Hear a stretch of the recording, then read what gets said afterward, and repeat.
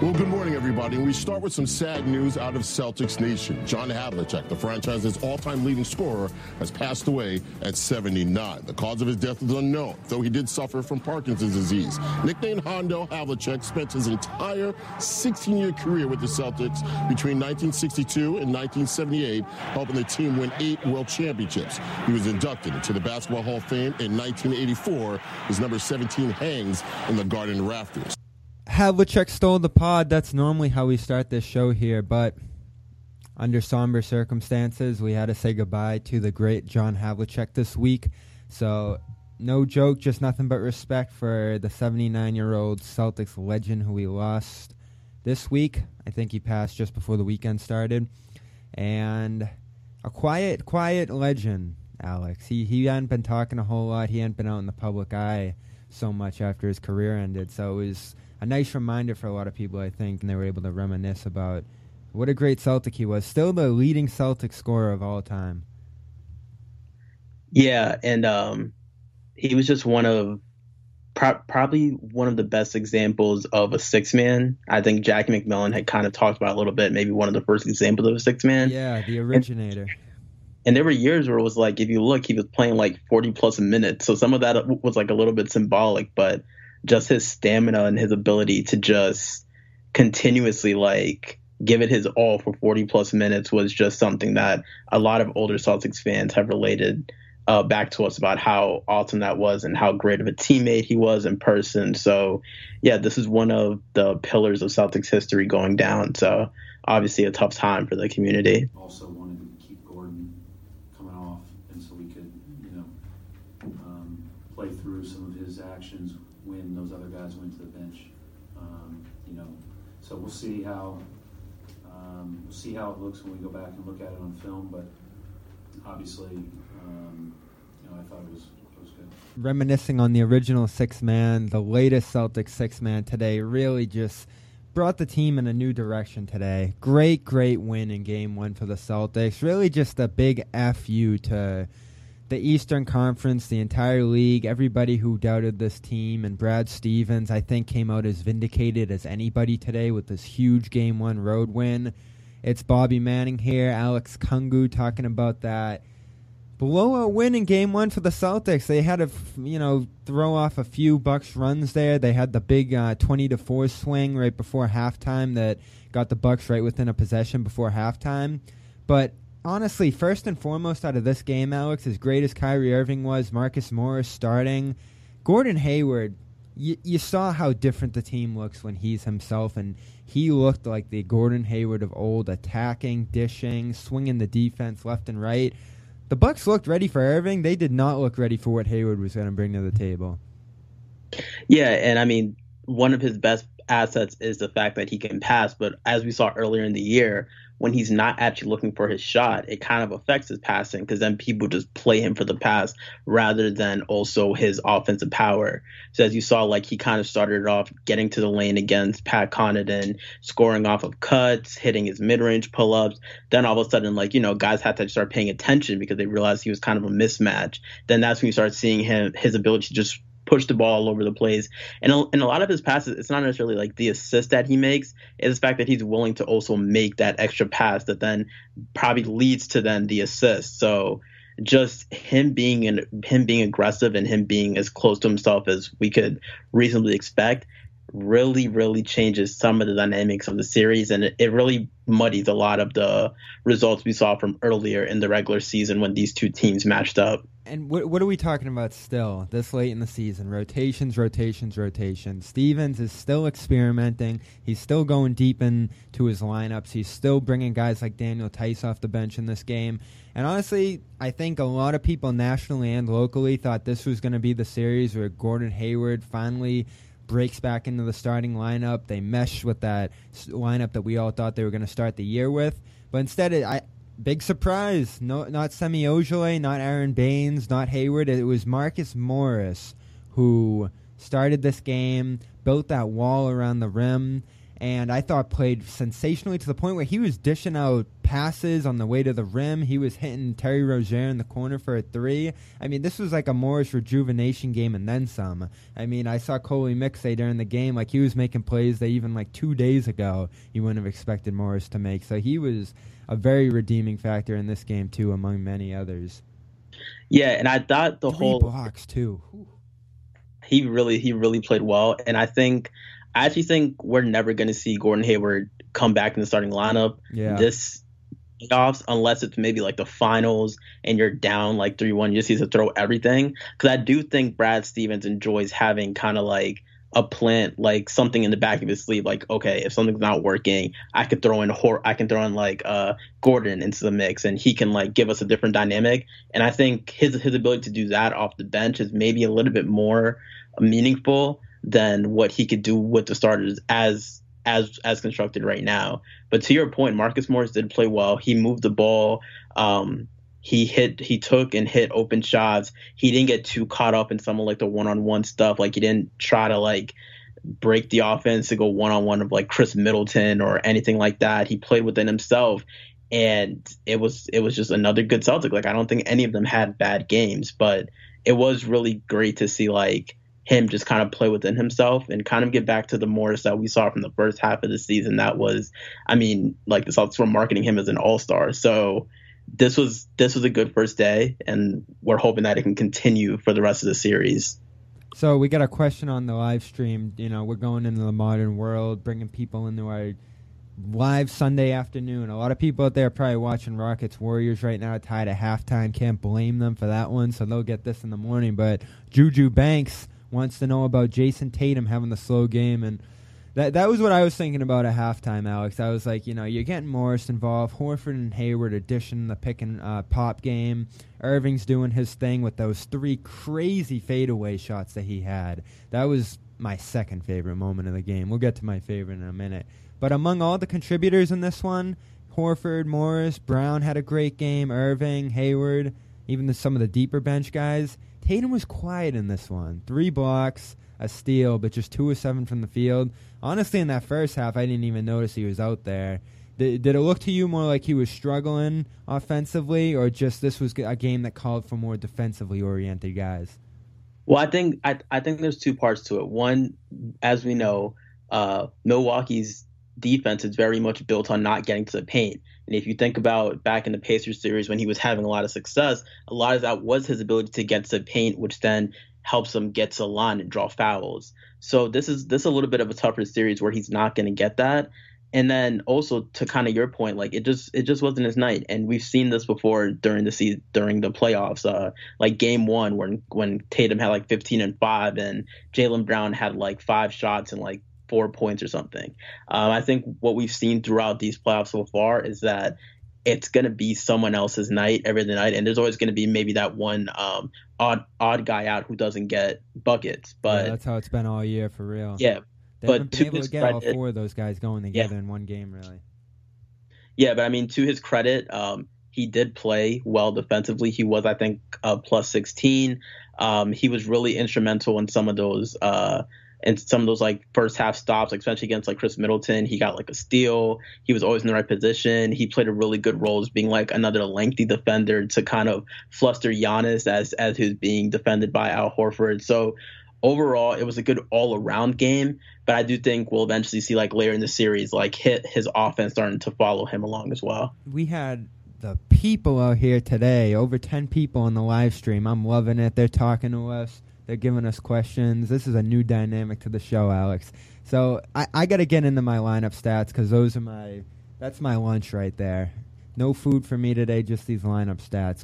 Horford, Irving, Morris, Brown, Tatum, plus 38 in this one. 65 defensive rating. Whew. That's the best lineup of the day. And then on the other side, their starting lineup, you know, Sterling Brown mixed in there off the bench, minus 26. Mixing Hayward with that group, it's a +1. That run against them probably didn't do it too well. But you know, the story of this game, Keith Smith wrote this week about how you can't stop Giannis. You just got to slow him. They're going to throw all these mixes and matches. Everybody expected it to be semi. We saw semi for a little bit in that second quarter. But honestly, that brick wall, whether it was Baines, Horford, Marcus Morris getting in there, that wall that they built around the baseline that forced him out of bounds one time, forced him off his, drives over there quite a number of times, and just pretty much left him driving headfirst toward the basket.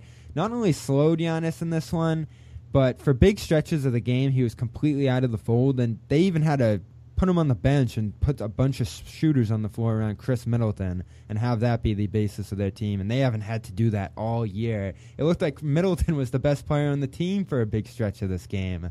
So, I mean, was that Giannis not being on his feet today, or did the Celtics really just solve that riddle that fast? No, there's no riddle solved with Giannis. I think that was a good feel-out game for him. You know what I'm going to talk about in 1 second. Yeah. I don't want to. So I'm not gonna go where I think you're gonna go. But I do think that this was a good game. But I think it was just this game specifically. I don't expect to see Giannis being held to like 7 to 21 shooting again. But I do think part of that is if the Celtics are gonna load up like that, Giannis has to be able to make them pay. And I think I tweeted about this a little bit, which is one of the biggest differences between him and LeBron, is that when you load up on LeBron, he's hitting that help side shooter so quick to the point where it stops the help defender from even wanting to collapse. So, like, it makes that defense almost impossible. So he's getting in situations where he's able to kind of dictate the matchup being one-on-one only because of his passing ability. And what you saw at this game was that Giannis doesn't quite have that skill down pat yet. So even if the Celtics are super cheating and they're like way out of position for where a help position should be at, he's not really making them pay because he's so caught up in trying to get to the lane and score that it's affecting him. And then when he's not a creator and the offense bogs down to like him just trying to score in the paint, that's kind of like the slow Bucks offense that you saw that then was getting torn up essentially. Yeah, and Middleton solved a lot of those problems through the stretches he was on the ball for. Mirotic opened it up big time when he started hitting the threes. Honestly, in this one, and I got hosed for this a little bit on Twitter, for a team that went far in that three-point direction this year, they're basically running it through Giannis to get those shots at the rim. I think, he's 76% on his shots at the rim today, and that got thrown way out of proportion. I think that's the biggest reason the Bucks lost so badly in this one, is that Giannis didn't get those shots at the rim that he usually does. But then all their shooters who have been so great all year, Ilyasova, Mirotic had a good game, but Pat Connaughton gave them nothing off the bench. Not a whole lot from Hill in terms of shooting. Even Brook Lopez, the master. What do they call him? What's his nickname now? I have no idea. I don't. There's some silly nickname for him now that he's a big three-point shooter, but he was a non-factor in this game. Oh, Splash Mountain. Yeah, Splash Mountain, the Disney one. He was more like Goofy in this one. But anyway, they just got no role help in terms of shooters, and that killed them. And it reminded me of the Rockets missing 27 straight in last year's Western Conference Finals. So I look at this one, and I'm like, they really just had no bailout plan. I saw you tweeting about the Rockets, and what's the bailout plan when the threes aren't falling? They didn't seem to have one in this one. Not a whole lot of in-between effort. And on the other side, we've ripped the Celtics for not getting free throws, not being a great three-point shooting this year, but they showed why the offense has been so great in spite of that. Those crazy Kyrie Irving shots in between, getting Horford involved in the pick and pop in that area. They have a great in-between game that they take advantage of when nothing else is going great. Yeah, and I think that's also part of like why people were so high on their playoff ability. It wasn't as great in the regular season when they were, not playing within the offense and deciding to try to create on their own. But like you kind of see now an actual playoff situation where teams are looking to shut down maybe like your primary offense. Having guys that are just able to go to work in the mid post and things is very good. Having guys that can just kind of create on themselves. Like we saw Jalen kind of create a little bit against Eric Bledsoe. We talked a little bit about Gordon Hayward on Pat Connaughton. Of course, Kyrie doing some great work in the post. Al Horford as well. When you have guys that can just kind of create off one-on-one situations, it kind of breaks the will of the defense because they're focused so much on shutting down all this other stuff. But if they do all that, and at the end of the day, you have the weapons to continue to score consistently even without it, it makes you a really dangerous playoff team. And I think this is kind of what we were expecting to see from the Celtics. And Pat Connaughton, bless him, right out of Arlington, Massachusetts, went to St. John's Prep a couple minutes from where I live. He did not belong in this game. The way Hayward blew by him when he finally saw this guy's guarding me, number 24, and just completely left him in the dust. He was like dribbling toward the corner on one play, and Brown chased him down and stole it right from him. He did not look like he belonged in the NBA playoffs out there. Detroit's one thing, Boston threw another one at him. And that's why I say, Alex, if we're going to pump the brakes on this Celtics fest that we're on right now and just raving about this win and all the game one winners win these series, once Malcolm Brogdon gets back, and I do think he's going to be back in this series, it's a whole different story, because that's honestly their third piece. You got Chris Middleton going. Giannis is certainly going to get going in this series. They need Malcolm Brogdon, that 50, 40, 90 season that he's had. And, you know, he is one of those Celtics killers that we talk about all the time. He's going to be a big difference in this series once he gets back. And fortunately for the Celtics, that's not going to be game two. He's already ruled out of that one. Yeah, and I think another thing that people don't really talk a lot about with the Bucks that I've kind of hit a lot of it, they shoot a lot of threes, but they're not very good at shooting them. They were actually under league average this year at shooting three-pointers despite their big attempts. So when you miss a guy who's shooting 40% from three, that has a bigger effect than people realize, because that's the difference between playing a guy like Malcolm Brogdon who can hold his own defensively and then be one of your best shooters, and replacing him with a guy like Pat Connaughton or Sterling Brown, who aren't necessarily great shooters, and on the other end can't really hold their own against Boston's bigger wings. So this is definitely going to be an interesting adjustment when he gets back. Can he get back to the level that he was at during the regular season, just right off the bat in a playoff scenario? And what's Boston's counter going to be? Because we saw Zach Lowe kind of talk about, maybe they can start picking on Kyrie. I don't think Malcolm Brogdon is that type of scorer where his scores are going to come up isolating Kyrie. So I don't think that's an actual thing. But he is going to have an effect on rushing Kyrie. He's going to have an effect on how much Boston can help off Giannis. So whenever he does get back, it is going to be interesting to see how Boston is going to be able to deal with that. What do you think of the Semi Ojeleye stretch in this one? They tried it. I don't think it went as well as they probably wanted to. It felt kind of awkward sprinkling him in there. Usually he just gets right on Giannis, and that's their thing, and then they rotate to the other guys. Sprinkling him in more in the flow of the action felt a little bit more awkward. Yeah, I wonder how much they'll actually need him this series, because I think we all made a big part of it. Honestly, it wasn't unreasonable, because after what we saw last year, like, he was starting games at one point over Jason Tatum for his ability to guard Giannis. But I think what we're seeing now is that the Celtics, with the addition of kind of like Gordon Hayward, Jaylen Brown's another year in, he's a little bit stronger. Horford is there, along with they have Baines. I just think they have that extra wing that they needed already. So maybe his contributions aren't going to be as impactful or necessary as much as we thought. But I did think the Celtics wanted to trot it out, see how it looked. It was kind of just insignificant, to be honest with you. I didn't see anything crazy impactful that he did or didn't do. So we'll see if they continue to try that, or they just continue to give their minutes to their 3 or 4 main wings. Giannis blocked by Horford. Oh, he sent it back. I just want to say this, though. Horford has 3 blocks in the game. Never mind all of the points and everything else. Al Horford, man. The amount of times that he is just, completely slapped the average Al people across the face, stuck it to them with these monster playoff performances. Like, you don't even need people like me and you out here waving his flag anymore, because he's just doing it himself, and it's so blatant, it's so obvious. Normally his impact's so discreet throughout the flow of the regular season that, we got to write these great think pieces and dive into the video and do all that.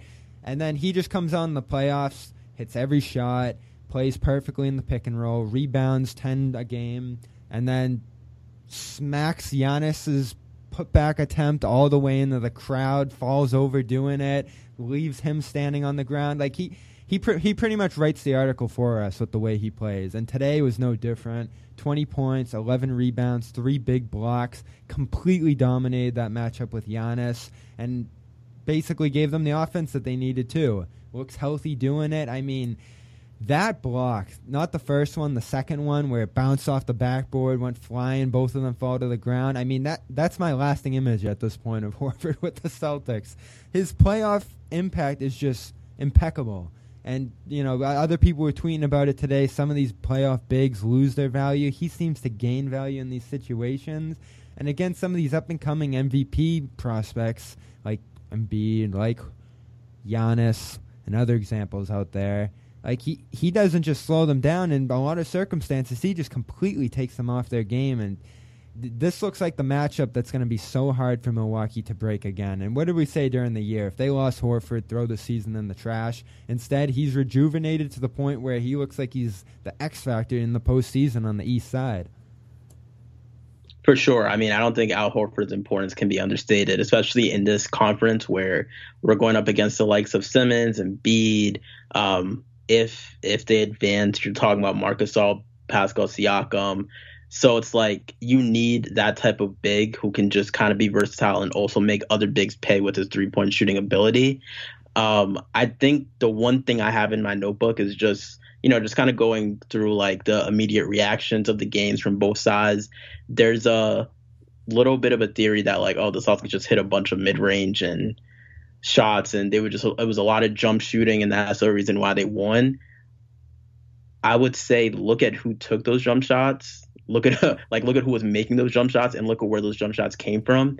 In theory, mid-range shots are bad as a diet of your entire offense, but if they're coming off of wide open pick and pops from Gordon Hayward or Al Horford, or they're coming off of Kyrie isolations, not as bad, to be honest with you. So I think that it's a little bit of fool's gold to assume that the Celtics just hit shots, and that's not something that's sustainable, because if it comes in those situations, I would actually say it is sustainable in this type of series. So that's something to look at going forward.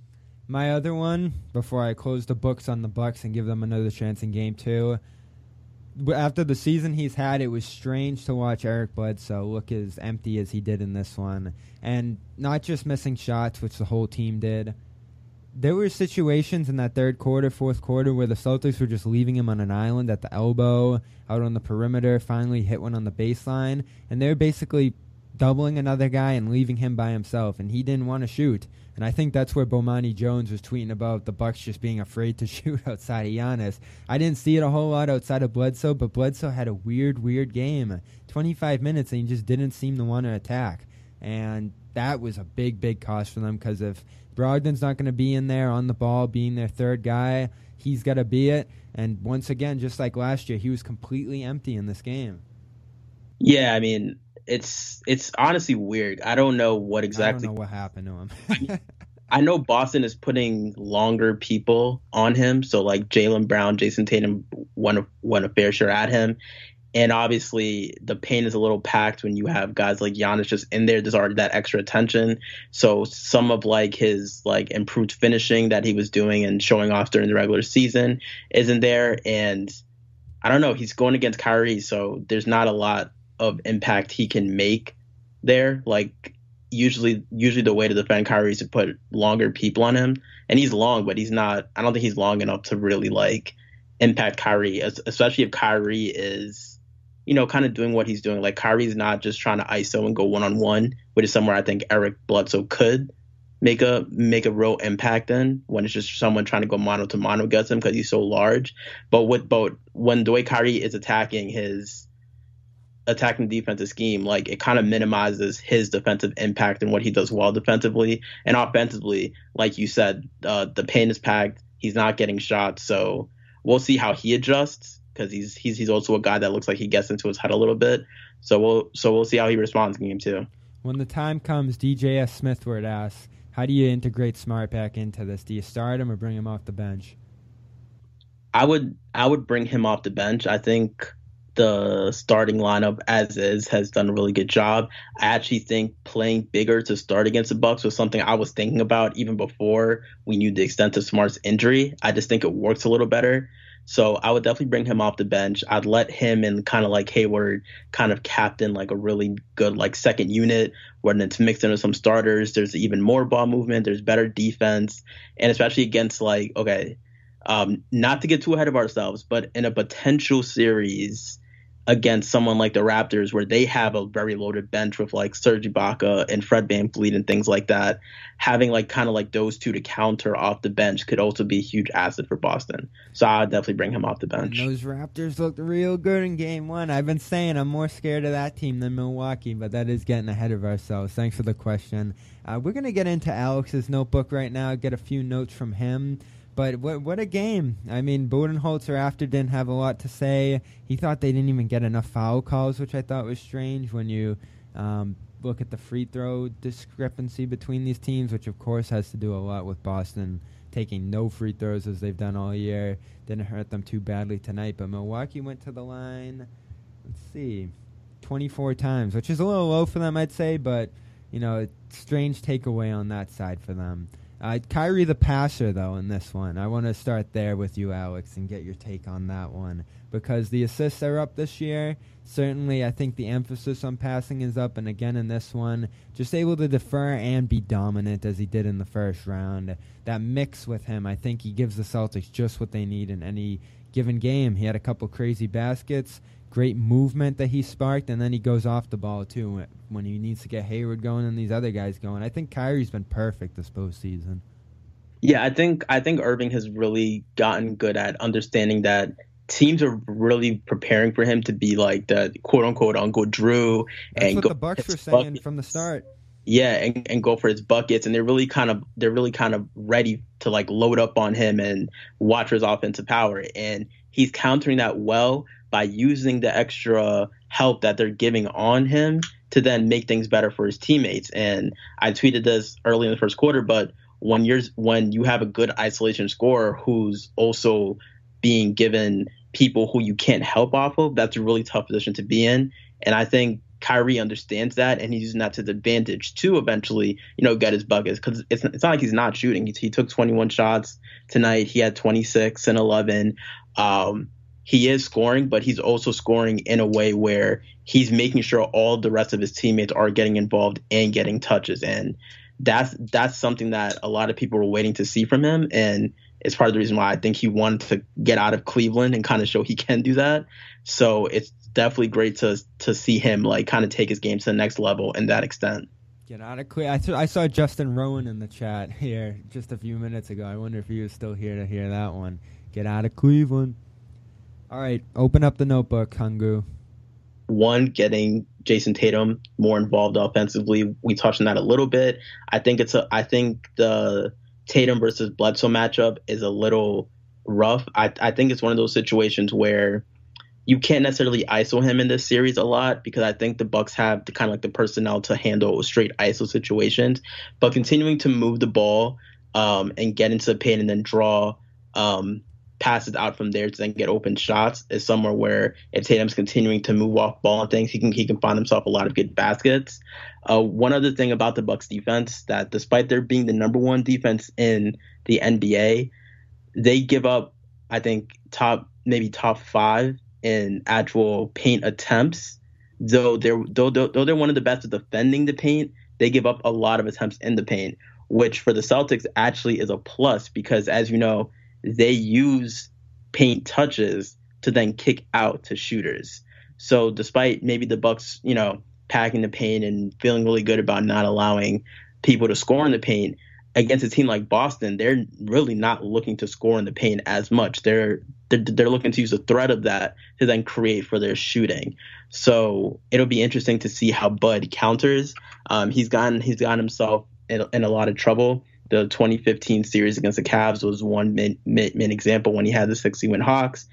He refused to change this specific defensive scheme, and I don't think they can afford to just not play guys like Brook Lopez, because he's one of their best shooters and part of the spacing. They went with him in the fourth quarter, and it was interesting because he nearly popped a three right out of the gate, right when Giannis started drilling his threes. He got called for another travel when he lifted Horford off the line. So he was generating a few good looks there when they went with him again. It just didn't work out for them. And we wondered in the Slack, are they going to post him up if they're just putting a wing on him? And they didn't post him up once in this game, so I think we got a resounding no there. Yeah, and something interesting, he was actually the only guy who had a positive plus minus this game. He had a +2, and that was the one guy who everyone was saying, oh, they need to play him off the court. Can he survive on the court? And he ended up, just from maybe some of that just being in the game during good stretches, but he didn't end up being the only one that was in for positive stretches for Milwaukee. So yeah. I don't. So, I mean, besides calling for more free throws, that's somewhere they can look to. They got to utilize him better because, honestly, the Celtics really aren't concerned about him as far as matchup goes. They're just going to throw somebody on him, and I don't think they're going to move too much in that regard. And this is a guy that can grab rebounds for you, and he had only 3 in this game. So they probably underutilized him a little bit. Why not use him instead of Pat Connaughton, who certainly doesn't belong out there? And I thought Ilyasova looked fairly awful, too. Yeah, and I think that's also kind of the dilemma Milwaukee's in because they want Brook Lopez in for his spacing ability, but when the Celtics are putting wings on him, maybe his best way to score is in the post. But then on top of that, if you want him to score in the post, where are you putting Giannis? Because Giannis is also in the post. So then it creates this weird kind of fit where the Celtics are daring them to, hey, if you want to take advantage, you have to go out of your game plan and go out of what you were so successful at in order to do it. And they're basically daring Milwaukee to do that. And we'll see, is Bud actually gonna, make them pay for that, or is he gonna try to continue to go his way and just say, hey, like maybe with more free throws and a little bit better focus defensively, we could have just been in this game too. So this is the Celtics Blog Pod after a resounding win for the Celtics in this series. You all know the stats about Game 1 winners, 112-90, as this one turns toward a Game 2. Celtics without Marcus Smart, Bucks without Malcolm Brogdon, advantage Celtics in the first round here. As you know, we do voicemails here every once in a while on this program, and if you want to leave your lasting memory of John Havlicek, this is Havlicek Stole the Pod, so we might as well do him justice as the namesake of this one. 978-595-1744. You can leave us a voicemail about your lasting memory if you remember him playing or if your grandpa told them about him playing. Either one's fine. We'll take it. Kungu, Paul Pierce, he's gotten a lot of flack this year on the post-game show ESPN. Some people want him replaced by Dwayne Wade. He was pretty resilient after this one, saying that the Celtics are going to take this one with ease. How are you feeling now? Because we both jumped off this ship about a third of the way through the season. We said, this team's lost it, and we're doubters, blah, blah, blah. And now all of a sudden here they are looking like the version of themselves that they could be. Have they gotten you back on? Yeah, so I mean, prior to this series, I had the Bucks in 6, and even the last time we talked, I was definitely like, hey, they're the second round team until proven otherwise. I think I'm at this stage still with the Celtics. They have to prove it. They went through a very shaky regular season where they consistently show that like when the going gets tough, they separate. They want to do their own thing. So far this playoffs, that hasn't been the case, and it's encouraging to see. But this is also, it's a 1-game result. We'll see how Milwaukee counters, and going into Game 2, Giannis is definitely going to get to the line way more. Whether deserved or not is a different inquiry. Regardless, he's going to get more free throws next game, and we'll see how Boston responds. We'll see how that looks. Like I said in the opener, I'm still more scared of Toronto. So that's when that time comes, I'm going to address that team, and I think they're going to beat Philadelphia. Celtics haven't won up there in forever. I think Kawhi Leonard's the best player in the postseason right now, the way he's going at it on both ends of the floor. So that's what holds me back still with this team. And honestly, that's nothing the Celtics can control. Toronto being great, that's out of their hands. The fact that the Celtics have gotten back with small ball to looking like who they could have been when the season began, I mean, that's enough for me, even if they lose a hard-fought battle with Toronto when that time comes. You saw the Jaylen Brown tweet floating around, the one from 5 years ago, saying that his teacher would look him up in the jail, and now, looking back on that one, he addressed it after the game, said he'll never forget when this teacher told him that in the Atlanta school system, Atlanta area school system. They said he was going to be in Cobb County Jail as teacher. And now here he is, 19 points on the playoff stage. What do you make of that story? No, I mean, it's great. And, Jaylen obviously being, an African-American and in America and coming from a low income place in Atlanta, to see his rise going from a kid that, honestly, you don't necessarily know that you're going to make the NBA at that stage. You don't necessarily know what the future holds for you. And a lot of those kids don't necessarily have the room to think like that or to dream that big. So it was definitely unfortunate that there's a teacher in that system that brings kids down like that. But it definitely has to feel good for him to just see, despite all that, like, I'm here, like, I made it myself. And, hopefully he continues to use that as a way to uplift other people in the way that maybe he didn't get as much. So definitely a great story. And if we're talking basketball, again, another sneaky 20 points, 19 points he's not off the bench anymore. He's starting at this point. He's making his cuts, hitting his threes, hitting tough shots early in this one. That's just, to have like a 10, 20-point buffer like that in one of your role guys as he's established himself as this year, brilliant. I mean, he's one of the great silver linings of this year, the way he built himself up from his early struggles to what he's doing now. So two sides to that story, as there always is with basketball. Great win for the Celtics in this one. Everybody tuning in on Twitter, appreciate the support. You can find the show on demand on iTunes, on Stitcher, on Spotify. Everywhere you pick up your pods, you can get us. And we're going to probably be live after just about every single game in this series. It's just a love fest here for the Celtics. Nothing really negative to say about the team here outside of Tatum's usage, which, could go by the wayside the way the team's played this year. Giannis is going to come back.